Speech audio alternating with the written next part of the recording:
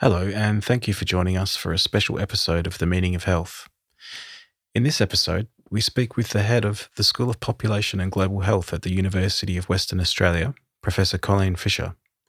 We have an interesting conversation with Colleen about her career in research, focusing mostly on family and domestic violence. We discuss the work that Colleen has done with migrant communities in particular, and how this work can be both challenging and rewarding. We also touch on the impact that the current COVID-19 pandemic is having on family and domestic violence in Australia and what can be done to try and address this. Our conversation with Colleen highlighted many of the challenges people in our communities face every day, and we found it very enlightening. We hope you find it interesting too.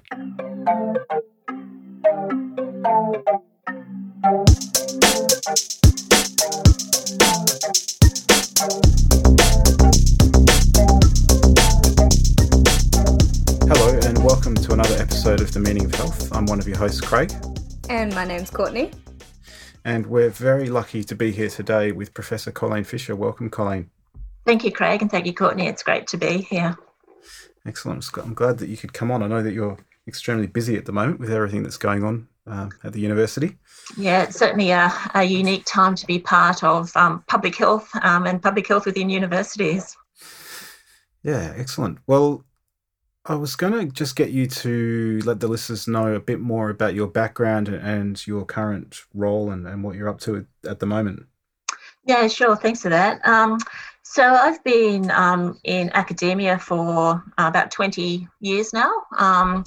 My disciplinary background is actually sociology, so specifically health sociology. Since graduating with my PhD, I've sat in a School of Psychology, and I've also sat in public health. The reasons that I've sort of been in both those situations is because of my qualitative research. So I was hired on both instances to bring qualitative research into initially the School of Psychology at Edith Cowan University, and qualitative research in what was then the School of Population Health at UWA. So I've been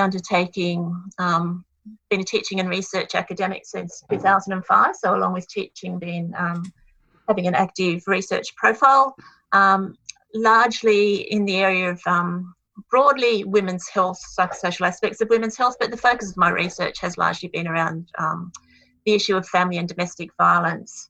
And when I started researching that issue, it was not common for domestic violence to be considered a public health issue.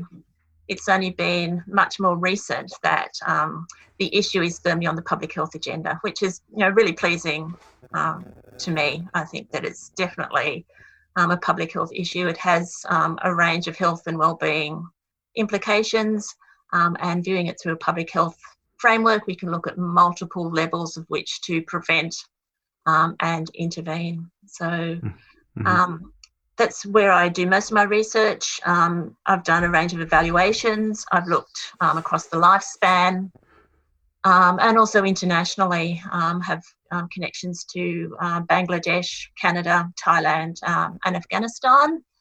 And also cross-culturally, my most recent research is looking at family and domestic violence in the context of refugee settlement in the host country.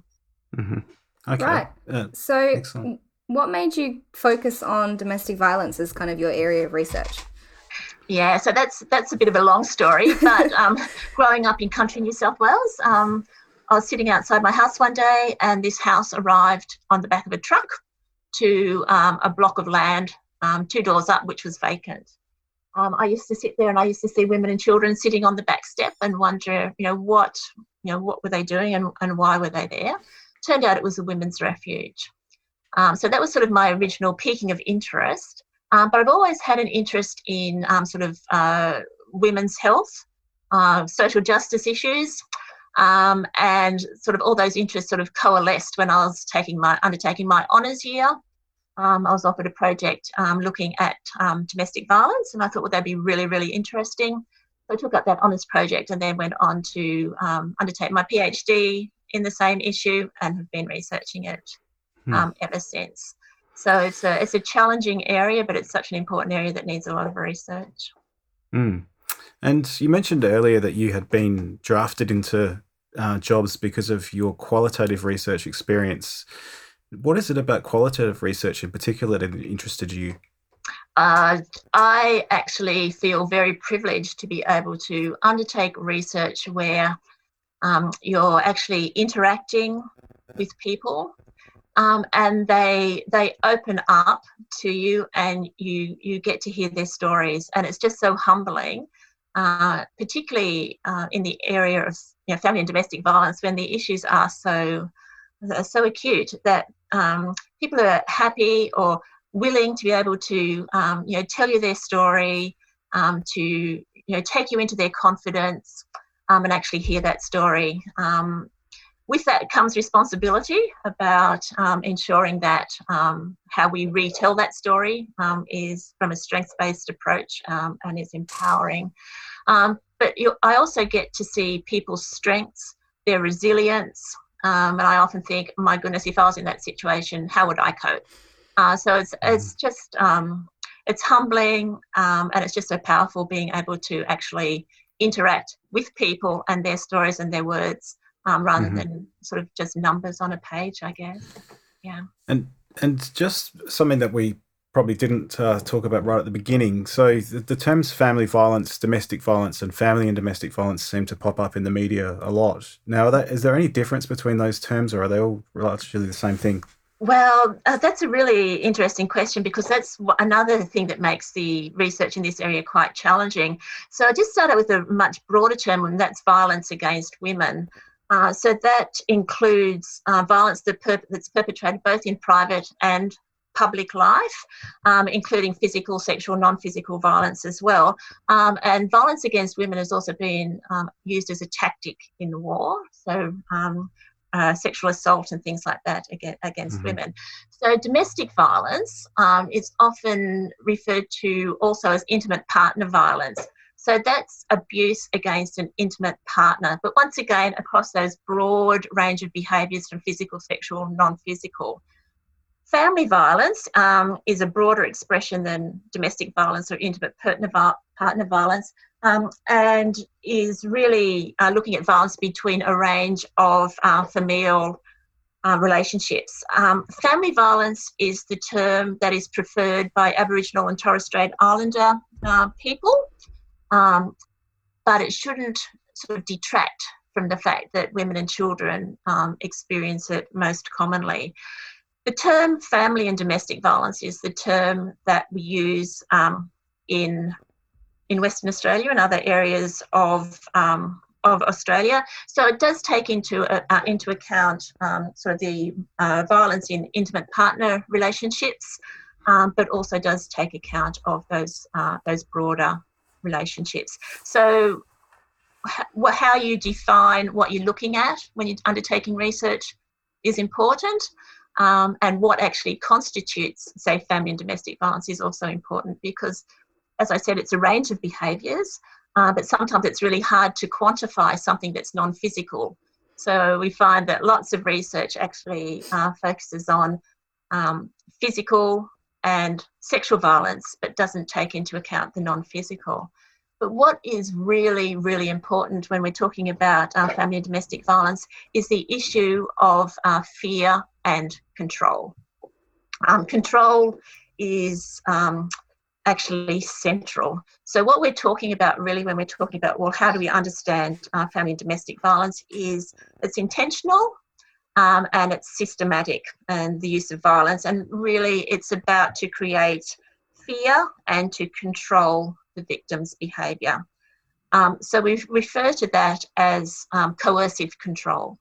So within, in between, say, individual incidents of physical violence, there is this ongoing fear and control that's occurring in the relationship that really keeps the victim in that relationship and makes it really difficult for them to leave, because it strips away their sense of self, their autonomy to be able to make independent decisions about their life.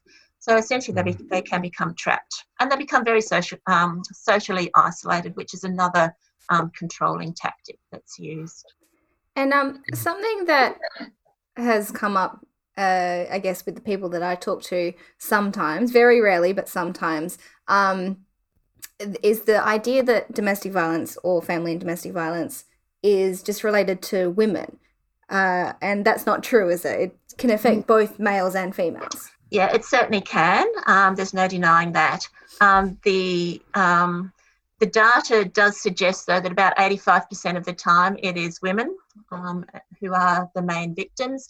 The violence that they experience is also often more severe than with men's violence as well. So it is a gendered issue, but certainly men are victims of domestic violence as well. Now, I'm going back to my undergraduate years when I was doing a law degree, and I did family law as one of the units. And I believe that there was quite a big expansion on the definition of family violence, as I think it's called in the Family Law Act back in 2012 or so. And it sort of includes, along the lines of the themes that you were talking about people being controlling and coercive. It also included, I think, economic abuse. So when people withhold money from a dependent partner and that sort of thing. So are these all the sorts of issues that come up in your work, Colleen? Absolutely. So I'll say two things about that. The other sort of recent sort of addition, if you like, to be controlling and violence is technology facilitated abuse.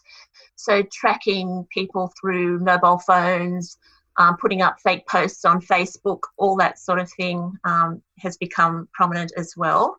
But what we find also is that typically victims of domestic violence don't just experience one form of violence. Typically, it's physical and it's non-physical, so emotional, financial, psychological, social isolation, that type of thing. Or it can be physical and sexual with those other non-physical behaviours thrown in. Often also victims do not necessarily experience physical violence or sexual violence, and that's particularly common in when a sort of a violent relationship is developing. It's not very often that a perpetrator of violence, the first sort of act would be something physical. Normally, initially, it's around isolating, controlling. The non-physical type violences tend to occur first, and then it sort of builds and escalates. And can result in physical violence. But certainly a very broad understanding, Craig. Yeah. And it's interesting to note that in the UK, coercive control is actually a criminal, it's in the criminal code, not here in Australia, but certainly in the UK. And also, I think the preferred term over there is domestic abuse as well. Yeah. It is. There's a real debate around violence versus abuse. I mean, some people say, well, you really need to name it violence because it is violent. And then, but that tends to sort of dismiss then sort of that non-physical abuse. So there's two schools of thought of whether it should be termed violence or whether it should be abuse. And that's a debate that's still going on, and it sort of changes across time. Yeah. Yeah, I think a lot of people assume physical violence when they hear the word violence. Yeah, they do. They definitely do, yeah. And it's really hard for victims of violence who don't experience that physical or sexual component to recognise that what they're experiencing is actually domestic violence. They feel that they need some physical signs that, yes, they've been they've been a victim, or their experiences are something else, or service providers won't recognise that what they're experiencing is violence, or they won't be taken seriously. So it is an issue. So it seems like this whole topic is really huge. So which bits are you working on now? Because I don't think you could cover everything. No. So currently I just have two projects running at the moment. The first one is nearing completion, and that was a project that was funded by ANROS, which is Australia's National Research Organisation for Women's Safety, so part of the national plan to reduce violence against women and children. They have several streams of research that they've put out over a period of time, and a couple of years ago they put out a perpetrator research stream. So based on work that I had been doing over about 10 years now in refugee communities. Based on previous research, what we realised was that interventions for those from refugees backgrounds who use violence, there is nothing really there to provide any evidence around, what should underpin them, how they should be developed, how they should be implemented and evaluated. And when you look across the landscape across Australia, there are really no specific interventions for perpetrators of violence from refugee backgrounds. So we put a proposal to ANROS to develop some best practice principles that might inform and underpin such interventions. And I'll talk about the results of that in a minute, if you like. And the other project that I'm involved in is with the WA Centre for Rural Health and agencies on the ground in Geraldton. It's called Community Respect Equality. So that project is really based in organisations in the Greater Geraldton area. It's based on primary prevention. So it's really working with agencies in workplaces and organisations that have signed up to the agreement in Geraldton around trying to change attitudes and behaviours around domestic violence through workplaces and organisations. So it's got, I guess, three prongs. We have just completed a attitudes and beliefs questionnaire to people in the Geraldton area. We're also looking at potential bystander training in the organisations that have signed up to the agreement, and also looking at a media strategy and working with media outlets about how domestic violence is actually portrayed through the media. So just really trying to shift attitudes and behaviours. So very much primary prevention. So they're the two that I've got currently running. One just starting and one just about to complete. We've got our knowledge translation activities for the refugee work happening next week. So we might delve into the results of some of that work in a minute. What I was going to ask you first is, there are obviously a lot of complex issues that arise when you do look at different cultures. And I think there's probably some domestic violence that happens in Australia that's rather behavioural, and like there's an individual aspect to that where the person's behaving badly. And I'd say there's probably some that we would perceive is maybe a bit more deep-rooted in culture and attitudes towards women from different times and different countries. How do you deal with that in the work that you do? Yeah. So I guess the first thing to sort of really make clear is that it's not, people can't and shouldn't hide behind culture as a justification for violence. So I am, my common practice and practice overall is that the research that I do do cross-culturally, and I'm talking here specifically refugee communities because that's where I've done most of my work, is that I work with communities right across that research process. So involving them in the design of the project, training up community members to actually collect the data for us. That has a couple of benefits actually, because it enables us to collect data in the first language of the people. So people who don't have fluent English can still be involved. And it also ensures that how we're actually collecting that data is culturally appropriate for the various communities. So it also builds capacity in those communities to then go on and do their own research, which I think is really important. So there's a capacity building component to it as well. And involving them to the extent that they would like also in the analysis and the interpretation of the data. So making sure that how we're viewing the data is not from a white Western middle class lens, that it is really viewed from the perspective of the cultural lens through which it was collected. so very much involvement right across that research process. So very much participatory research. And then recognising also that the results, the findings that we get really do belong to those communities. So taking it back to them and saying, okay, this is what we found. What would you like to do with these results? What's the next step from your perspective? So really keeping it embedded in the communities. Does that answer the question that you asked, Craig?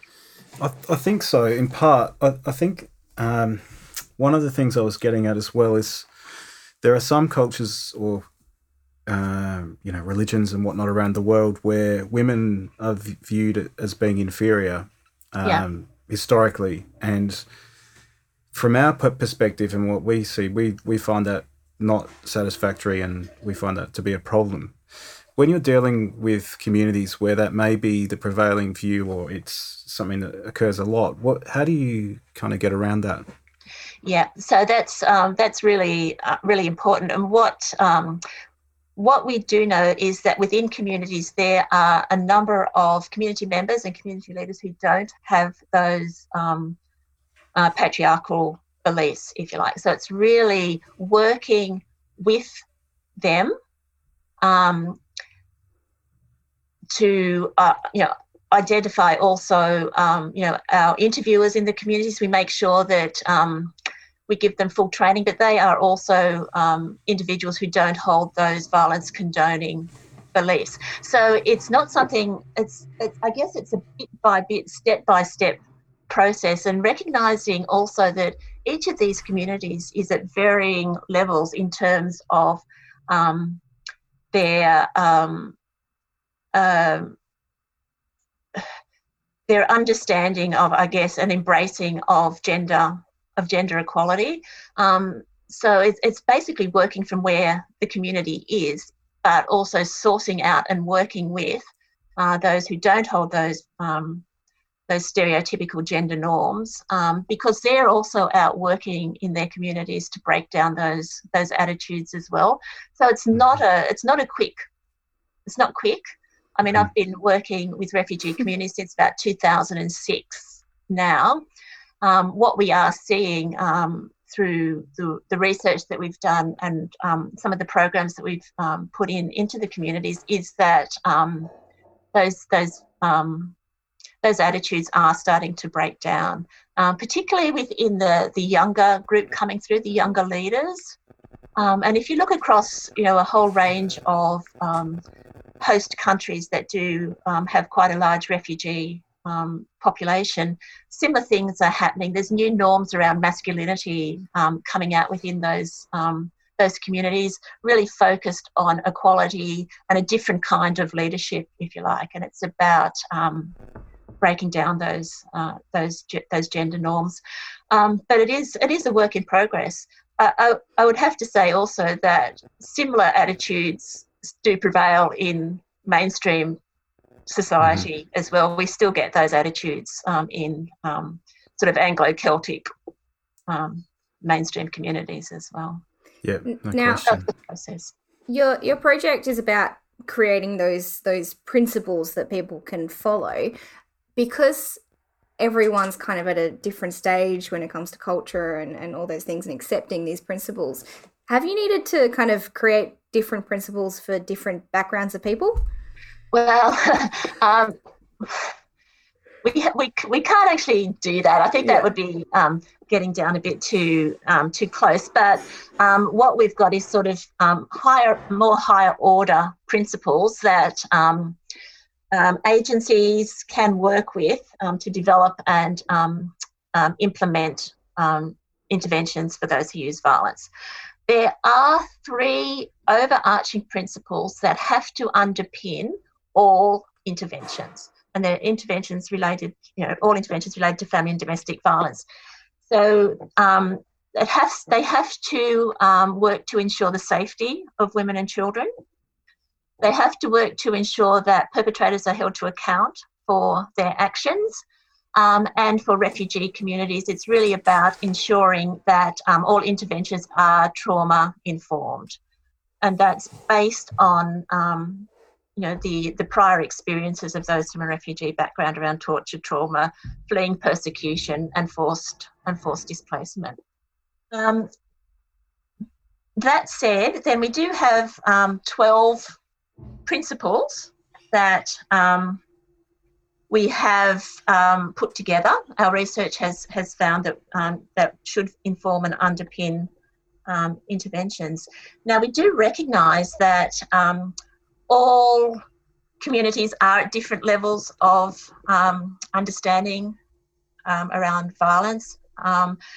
And we do recognise also that agencies who are wanting to develop interventions with communities are at different stages of their relationship with those communities.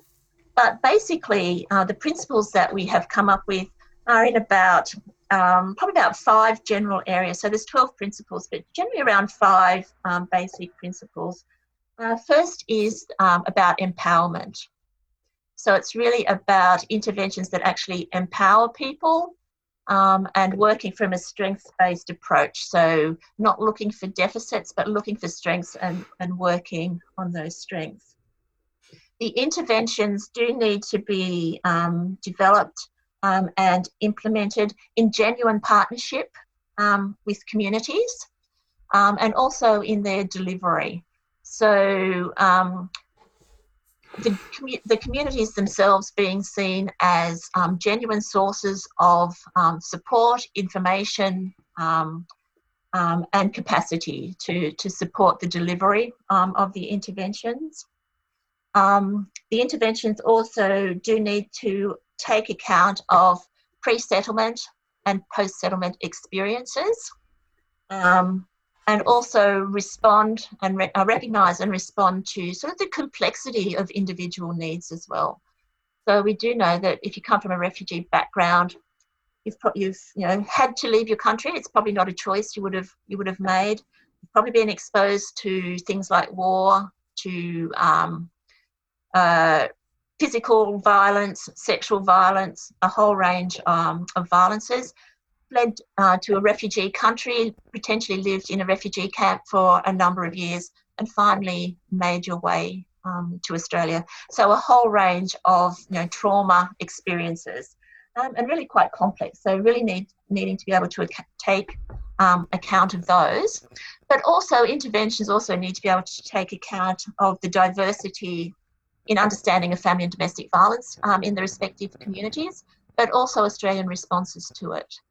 So a lot of refugee people, when they arrive, the country from which they fled may not have responded to it at all. It wasn't seen as an issue. So sort of a formal and systemic response to it is something that's very, very alien to a lot of newly arrived people.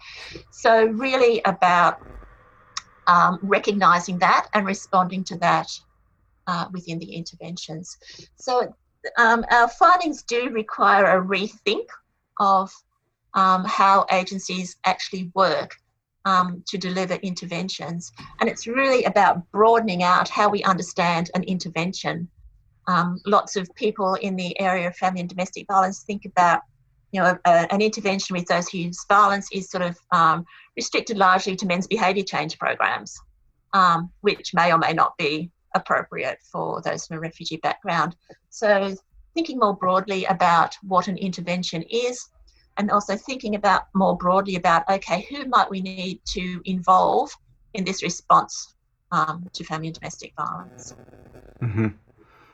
And who do you think will need to be involved? And I'm thinking about people who are in government and enacting policy here. What should they be looking to do you think? Yeah, so I think the first thing is to bring into the fold agencies like settlement agencies and agencies who work with those from a refugee background. So agencies like Assets and similar organisations across the country. So I think they need to be intimately involved. I think also, although it's a bit more controversial, is sort of faith-based organisations being involved. There is reluctance to do that because there is a sort of research that does suggest that religious leaders perhaps sort of feed into those violence condoning beliefs and attitudes. But from the work that we've done we've found that there are actually a lot of religious leaders who do not condone violence against women, and they actively work with their religious congregations to to not support the violence. So they certainly can be involved as well. Once again, it's sort of we need to involve government and non-government organisations. So across government, non-government organisations, but thinking about, okay, we also need to involve those agencies who deal specifically with refugee communities, not specifically around domestic violence. I think something that just came up there was the perception that some religious leaders may be contributing to the problem. And I think that raises an issue of media coverage, because those kind of negative stories obviously get more airplay than the positive ones you just referred to, which are probably the vast majority of cases. Yeah. So how can you work with the media, or how can the media kind of contribute to this improving? That's a very good question. I guess that's what we're trying to do in Geraldton as well. Look, I don't have the answer to that, to be perfectly honest. But I would like to just sort of reflect on some previous research that we did with African refugee communities back in about 2008, 2009. We were very careful with that research around the findings, because it was at the time where there was a whole lot of negative media about particularly Sudanese gangs and things like that. And the last thing that we wanted was for the media to pick up on something that was negative in the report and actually run with that and overlook all the positive things that the communities are actually doing. So when we were actually launching the research, what we thought we would do was invite those people who had been interviewed as part of the research along to the launch. Now, domestic violence in refugee communities is a very sensitive issue, and bringing 5 communities together for a launch where some of the participants were those who had experienced violence was something that we sort of thought very long and hard about. But our advisory group, which was brought together from the communities, they were really keen to do it. So we thought, well, why not?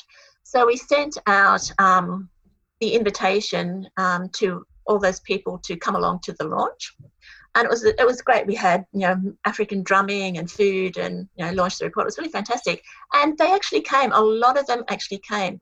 So and the media that came out of that was actually positive.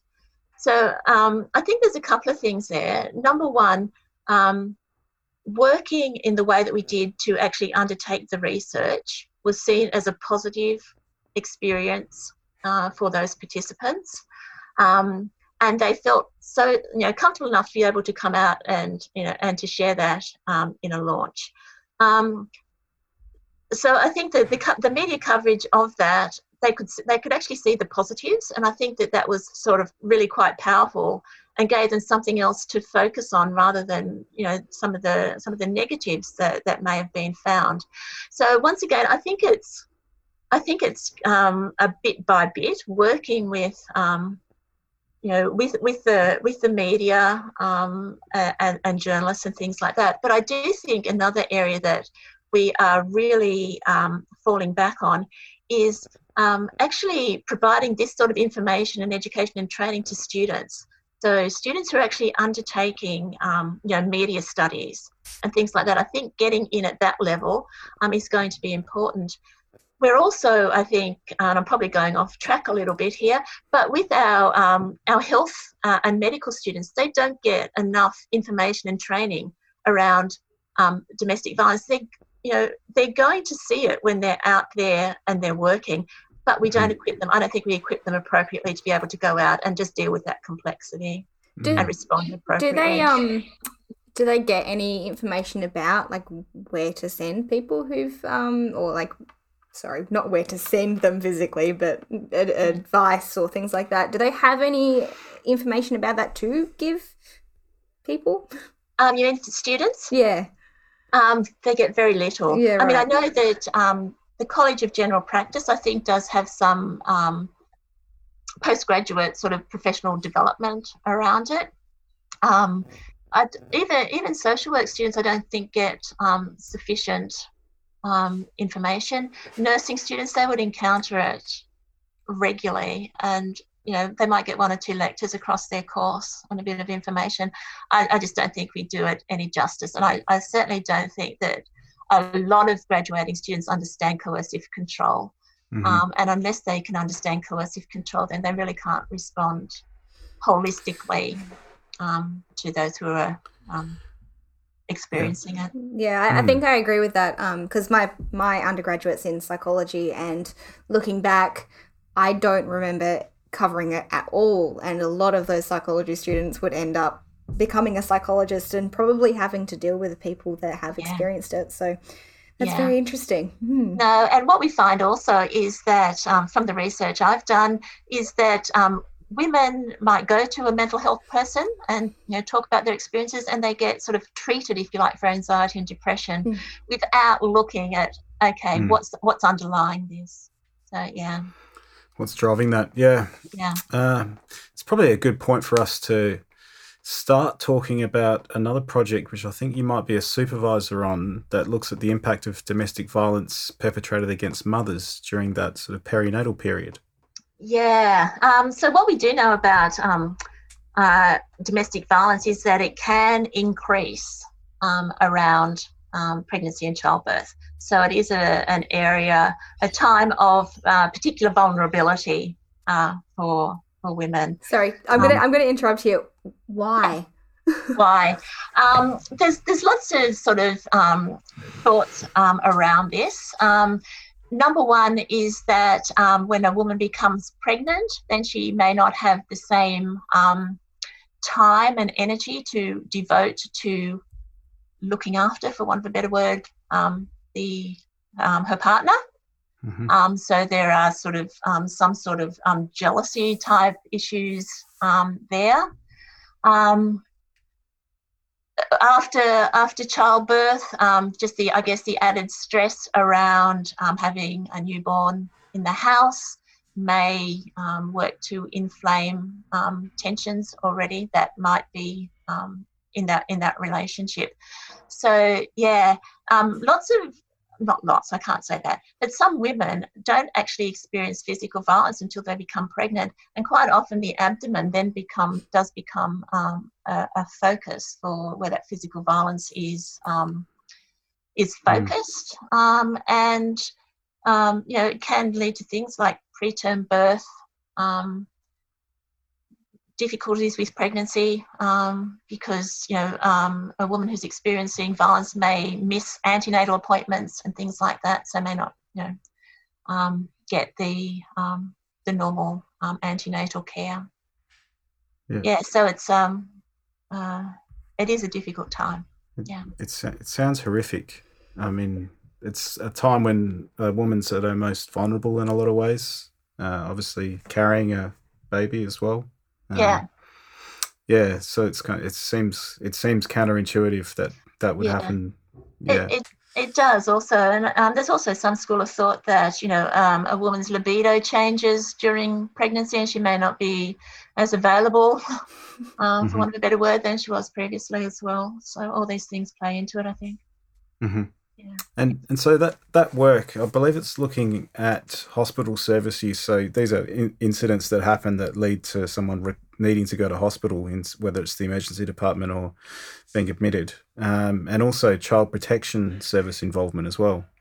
So what we wanted to look at with the hospitalisation one is that we do know that women of childbearing age are more likely to be admitted to hospital for assault. So if we can sort of understand the prevalence of assault hospitalisations, then it becomes an important sort of intervention point, if you like. So what we found with that was that, and I'll just take a step back. So we actually used linked administrative data for this research.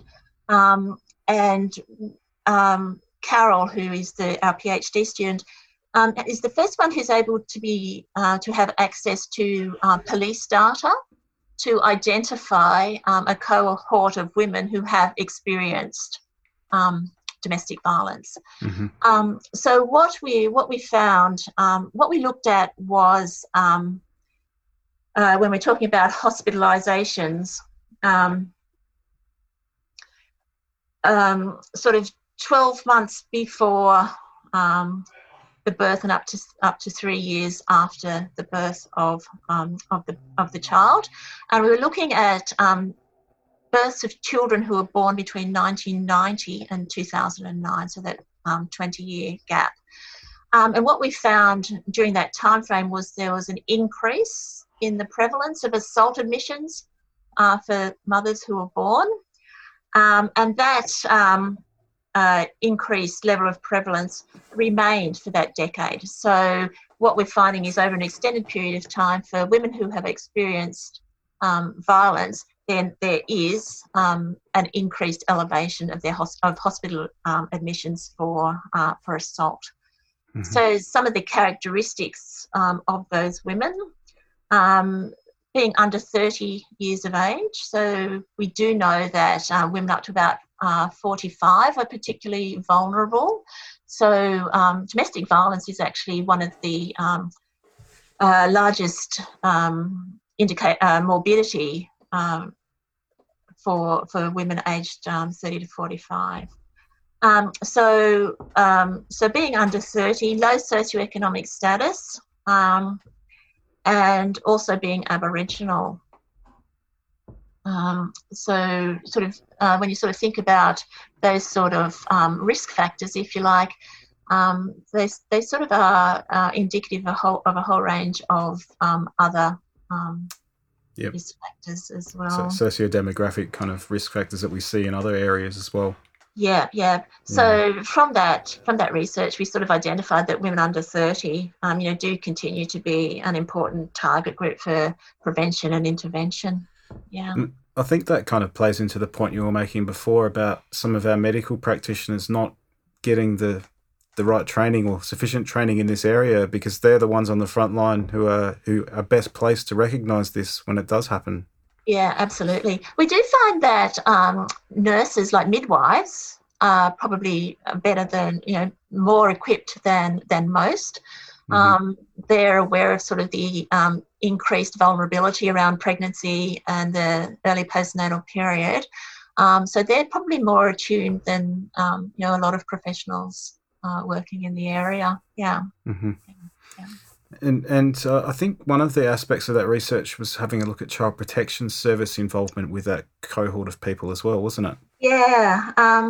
So what we looked at was what's the odds, I guess, of a child maltreatment after for those who have for children who have experienced domestic violence. So once again, looking at their mother who had been hospitalised, looking at subsequent child maltreatment instances.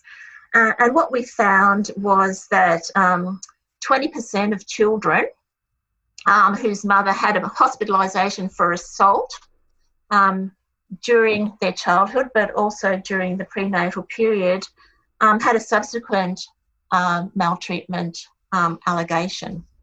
So it's really quite a significant percentage of children. And there is research to suggest that there is an association between child maltreatment and family and domestic violence, but this actually sort of puts some really good numbers around it based on a large sample size and administrative data. So bringing that together, it doesn't sort of rely on personal recall and recall bias and things like that. And sorry, just for comparison, what's the average level of Child Protection Service involvement in the general population? Look, it's actually higher than what you would think. And I don't have the exact data, but in Western Australia, I think it's 1 in 8 children have some connection to an allegation. So not a substantiation, but some sort of allegation. Mm-hmm. So it's really quite high. It's really quite frightening, actually. Yeah. And so armed with this information, which is obviously quite difficult to get in the first place, what sort of action can be taken to try and prevent these sorts of things happening in the future? Yeah, look, I think there needs to be a whole lot more family support goes in the early stages. I think it's much too late when you get to the where children are being abused or neglected. I think that early intervention and family support in those early times, I think, is absolutely critical. Because we do know also that the outcomes for children who have been in out-of-home care and things like that are not great. So I think early intervention is really key. We need to do a whole lot more in that area. And certainly, just as an aside, another PhD student who I'm currently working with is looking at methamphetamine use in pregnancy. And once again, they are advocating for working closely with families early intervention to so that forced removal at birth doesn't happen. Yeah, so there's a whole lot of work that needs to be done, intensive work around family support. I think that sort of ties in with, we had an earlier podcast episode with the 100 Families Project. Yeah. And a lot of these issues kind of came up in our conversation. They experience a lot of these problems. Yeah, no, I'm also involved in the 100 Families Project. So the prevalence of domestic violence in our baseline survey in that project was even confronting for me. I was expecting quite a high prevalence, but I think it was about 70-something% or something like that. So that was just, indicates that there is a lot of work that we need to be doing around this area. Yeah. And it also is quite topical. With the child maltreatment, we also know that, working particularly with children under 6 years of age is really important because they're in the home much more often. They may not have those connections to other organised institutions like education and things like that. So that's a particularly vulnerable time as well. Mm-hmm. And I guess that brings us nicely onto probably our last topic of conversation, which is the current COVID-19 pandemic. Where lots of people are stuck at home. Yeah, absolutely. Yeah. Yeah. So obviously it's quite early days in terms of any data that might be available because, we're talking weeks, not months at this stage. What's your sense of how this is impacting on family and domestic violence? Oh, look, I think it's had a major impact, actually. We do have a little bit of data. So what we do know is that the sale of alcohol has increased since restrictions came into effect. And we do know that there is an association, not a causation, but an association between alcohol use and violence. We also know that there's been a 75% increase in Google searches related to domestic violence during the restriction. And that's compared to the average number of searches over the last 5 years. So the sense there is that people may not feel that they can reach out by phone as they may have done before, and they're looking for other ways to reach out. We also know that it's not data, but we also know that we can't actually maintain the same access to the actions of perpetrators of violence during this time. So that's a bit of an issue. So things like group programs and face-to-face programs have ceased, although they have gone, a lot of them have gone telephone or online. But the actual existence of the virus has actually provided an extra avenue, if you like, for perpetrators of violence to actually exercise that coercive control. So by the very fact that people are, restricted to their house, that just adds to social isolation. We have heard anecdotal evidence of those who use violence withholding necessities such as food, access to hand sanitizer, disinfectant, that type of thing, about providing misinformation about COVID-19 as a means to frighten the victim, increased monitoring of phones and other devices, increased criticisms around things like parenting skills and really micro-regulation of a woman's sort of daily routines, and sort of using the pandemic, and I think this is really quite disturbing, but using the pandemic to excuse their violence. So, I'm angry, I'm frustrated, therefore it's okay that I lash out. So there's a whole range of ways that this pandemic is actually sort of feeding into violence. Yeah. There's also been just some other data, an 11% increase in calls to 1-800-RESPECT helpline, which is the national domestic violence helpline, and I think this is positive actually, a 26% increase in calls to the men's line. So maybe sort of a recognition from some men that, okay, I'm not liking what I'm feeling, what I might be about to do. So actually reaching out and getting some support and counselling. So it certainly had an impact. Yeah, that's stark, isn't it? Yeah, it really is. Yeah. Yeah. So with obviously technology can be abused and used for evil, but it also probably provides opportunities to help people as well, doesn't it, in that situation? It absolutely does. I think one of the things that the state government was looking at is enabling the lodging of violence restraining orders applications online. So normally someone who wanted to lodge an application would need to physically go in. So enabling that through online and fast tracking it. But also lots of services have, moved their counselling and support to online and telephone. But there's also some really good websites that have sprung up where groups have brought together. So, for example, the Australian Women Against Violence Network has brought together resources from a whole range of agencies and sectors related to family domestic violence and just located them on one website. So go onto that website, you can actually live link to a whole range of sectors and a whole range of supports. So I think that's been really positive as well. So using that technology for that as well. But also, there's things that actually individuals can do as well. And sort of, once again, sort of using, if you like, the pandemic as a way of trying to break down some sort of that isolation that victims may feel. So reaching out, to a sister or a friend that you may have lost contact with, and using the pandemic and your own social isolation to actually make that contact. So sort of saying things like, I'm feeling a bit isolated, so I thought I would reach out and make contact, and then sort of that's a way of just opening up that dialogue with that person. So I think that's really positive. So using the pandemic for good and the restrictions for good, if you like. Yeah.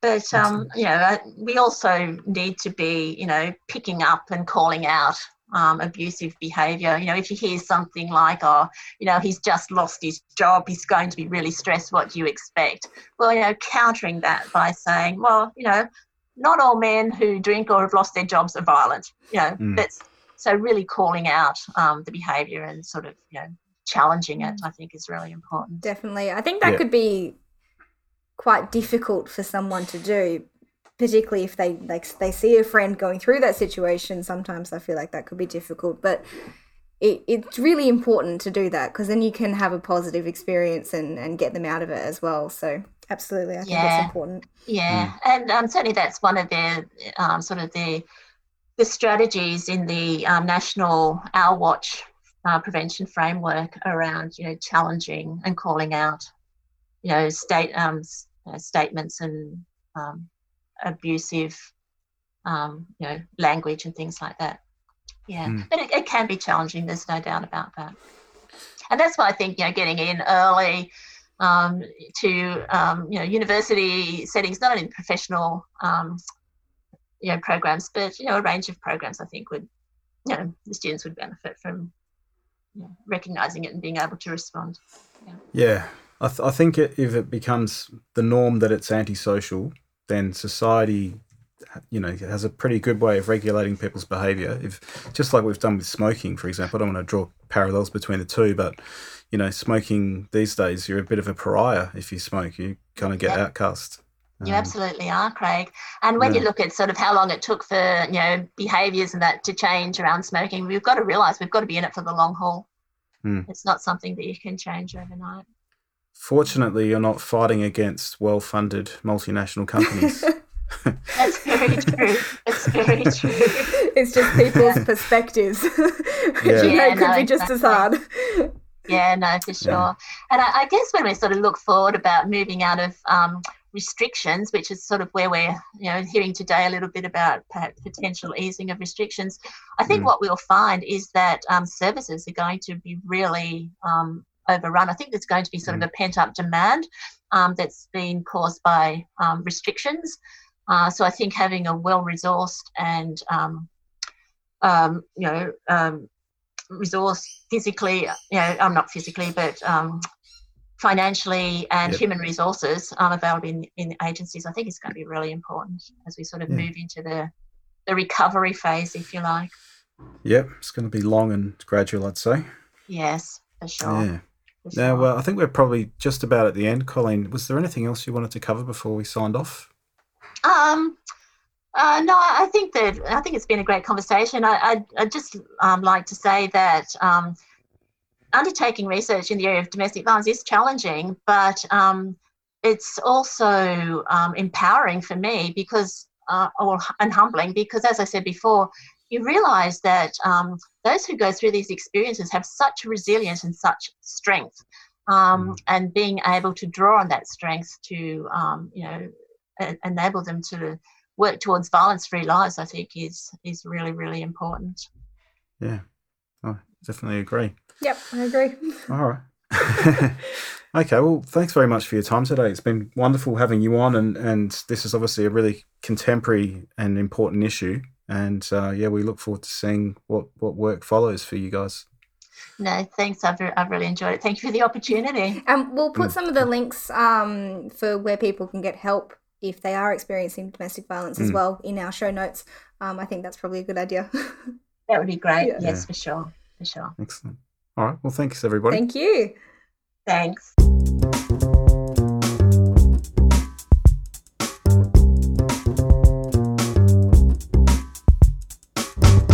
That was our conversation with Professor Colleen Fisher. We have included some links to places where you can read more about Colleen's work. We have also included links to places that offer assistance to people experiencing issues relating to family and domestic violence. As always, we love hearing from you. So if you have any feedback about the podcast or have suggestions for topics that you would like to hear us cover in future episodes, please email us at meaningofhealth@outlook.com or tweet us @healthmeanswhat. Stay safe, and we look forward to bringing you another episode soon.